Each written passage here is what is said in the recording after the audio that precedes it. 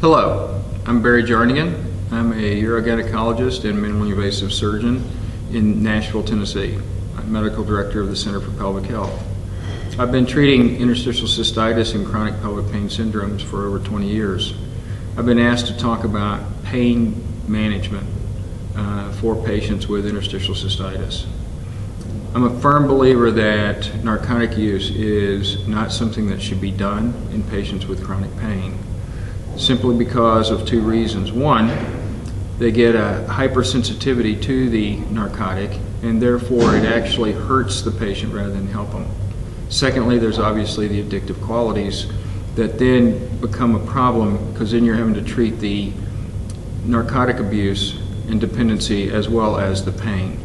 So it's best to avoid that.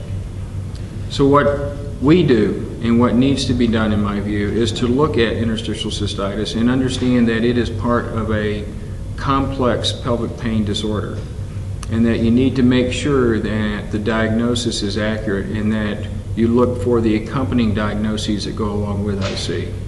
It's very common to have irritable bowel syndrome, endometriosis, vulvodynia, and other pain-related problems.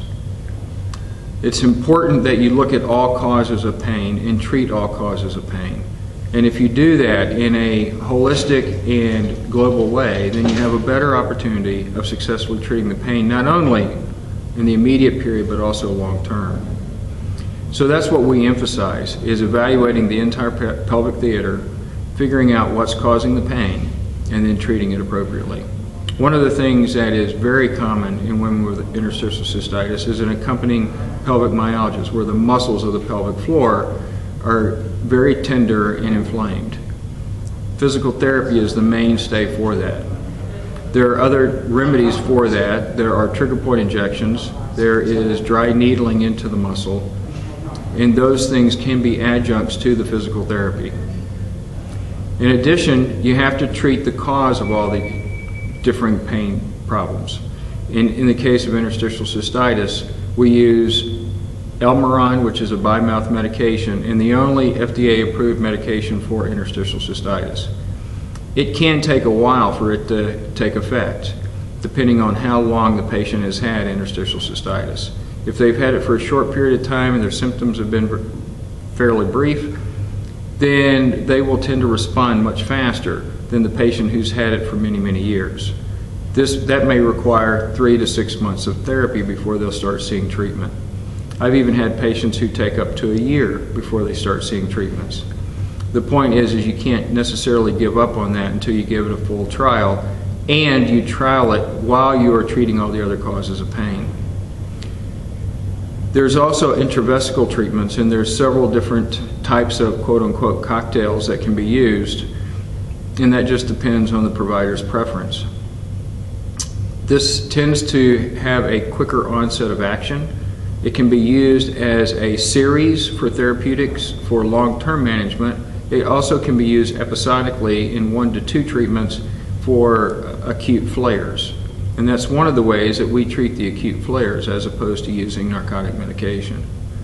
There are other adjunct medications that are equally important. One of the things that we know about interstitial cystitis is there tends to be an increase in histamine release. Therefore, we usually add an antihistamine to the regimen. One of those medications is Atarax, but there are others that can be used. Likewise, we also use low dose of Elavil. It has central affecting pain relief as well as relaxing the bladder. In addition, most women with interstitial cystitis have a difficult time sleeping at night. 1, because of the pain, 2, because of nocturia. The Elavil tends to help that as well. If patients can get a good night's sleep, then they obviously can feel a lot better.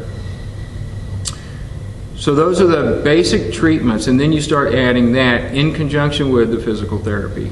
Then there's other medical modalities that are not addictive that likewise can be used. There are medicines that affect neurologic problems such as gabapentin and Lyrica.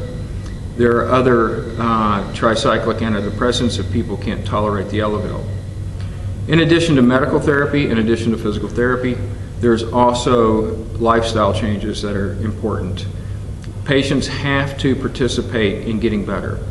They have to start looking at better lifestyle changes. They have to start looking at their avoiding patterns and get on an avoiding schedule. They need to actively work on stress reduction. They need to get out and try to get exercise to help get endorphins going. We know that exercise improves all types of pelvic pain. However, it can be a challenge to find the exercise that works for that particular patient, but almost always it can be done. In addition, there's also dietary changes that have to be made. Women have to stick strictly to the dietary changes and be very strict about it in the very beginning. They need to go entirely without spicy foods, acidic foods, alcohol, and caffeine. That's kind of a generalization. There's a whole list that you can look and read at that is recommended by the ICA. If they will strictly adhere to that, they will think that they're not being able to eat a whole lot. With that being said, after they improve, then they can start adding back in foods to see what bothers them and what doesn't.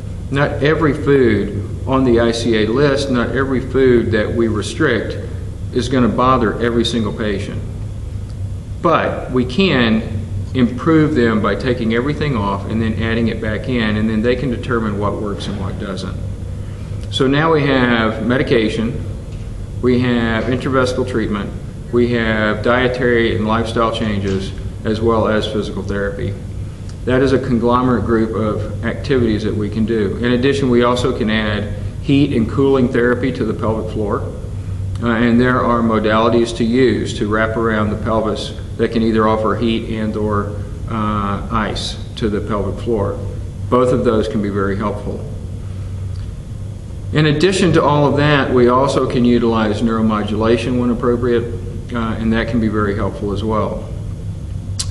And then again, you have to treat the other causes. If these patients are having problems with irritable bowel syndrome, then that needs to be addressed, not separately, but at the same time you're trying to treat the interstitial cystitis. There are medications and behavioral changes that can be done for that as well. In addition, these patients may have endometriosis. 80 to 90% of women who have interstitial cystitis also have endometriosis. So if the therapy that you're starting out and you're doing doesn't seem to be working as effectively as you thought, there may need to be a consideration for evaluating and looking for endometriosis by laparoscopy.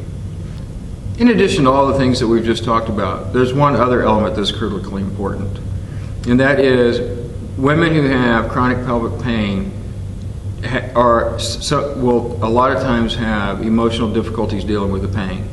It's not that they're crazy. They have an appropriate response to their pelvic pain. Many of these women, by the time they reach my office, are depressed.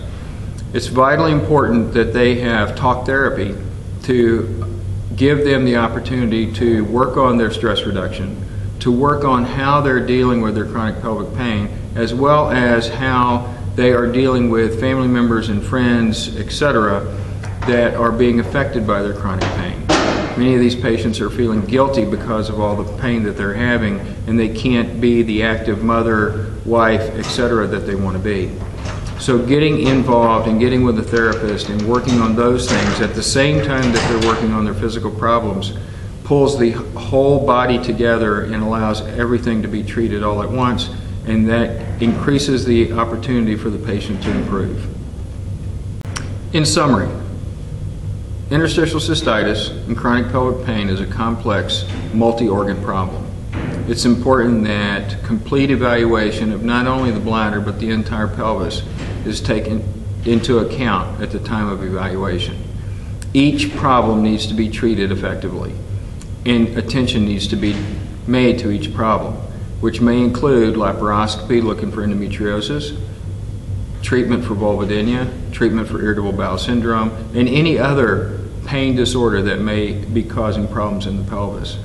Treating the whole pelvis and treating the whole person will allow patients to fully recover from their problem and become an active member of society.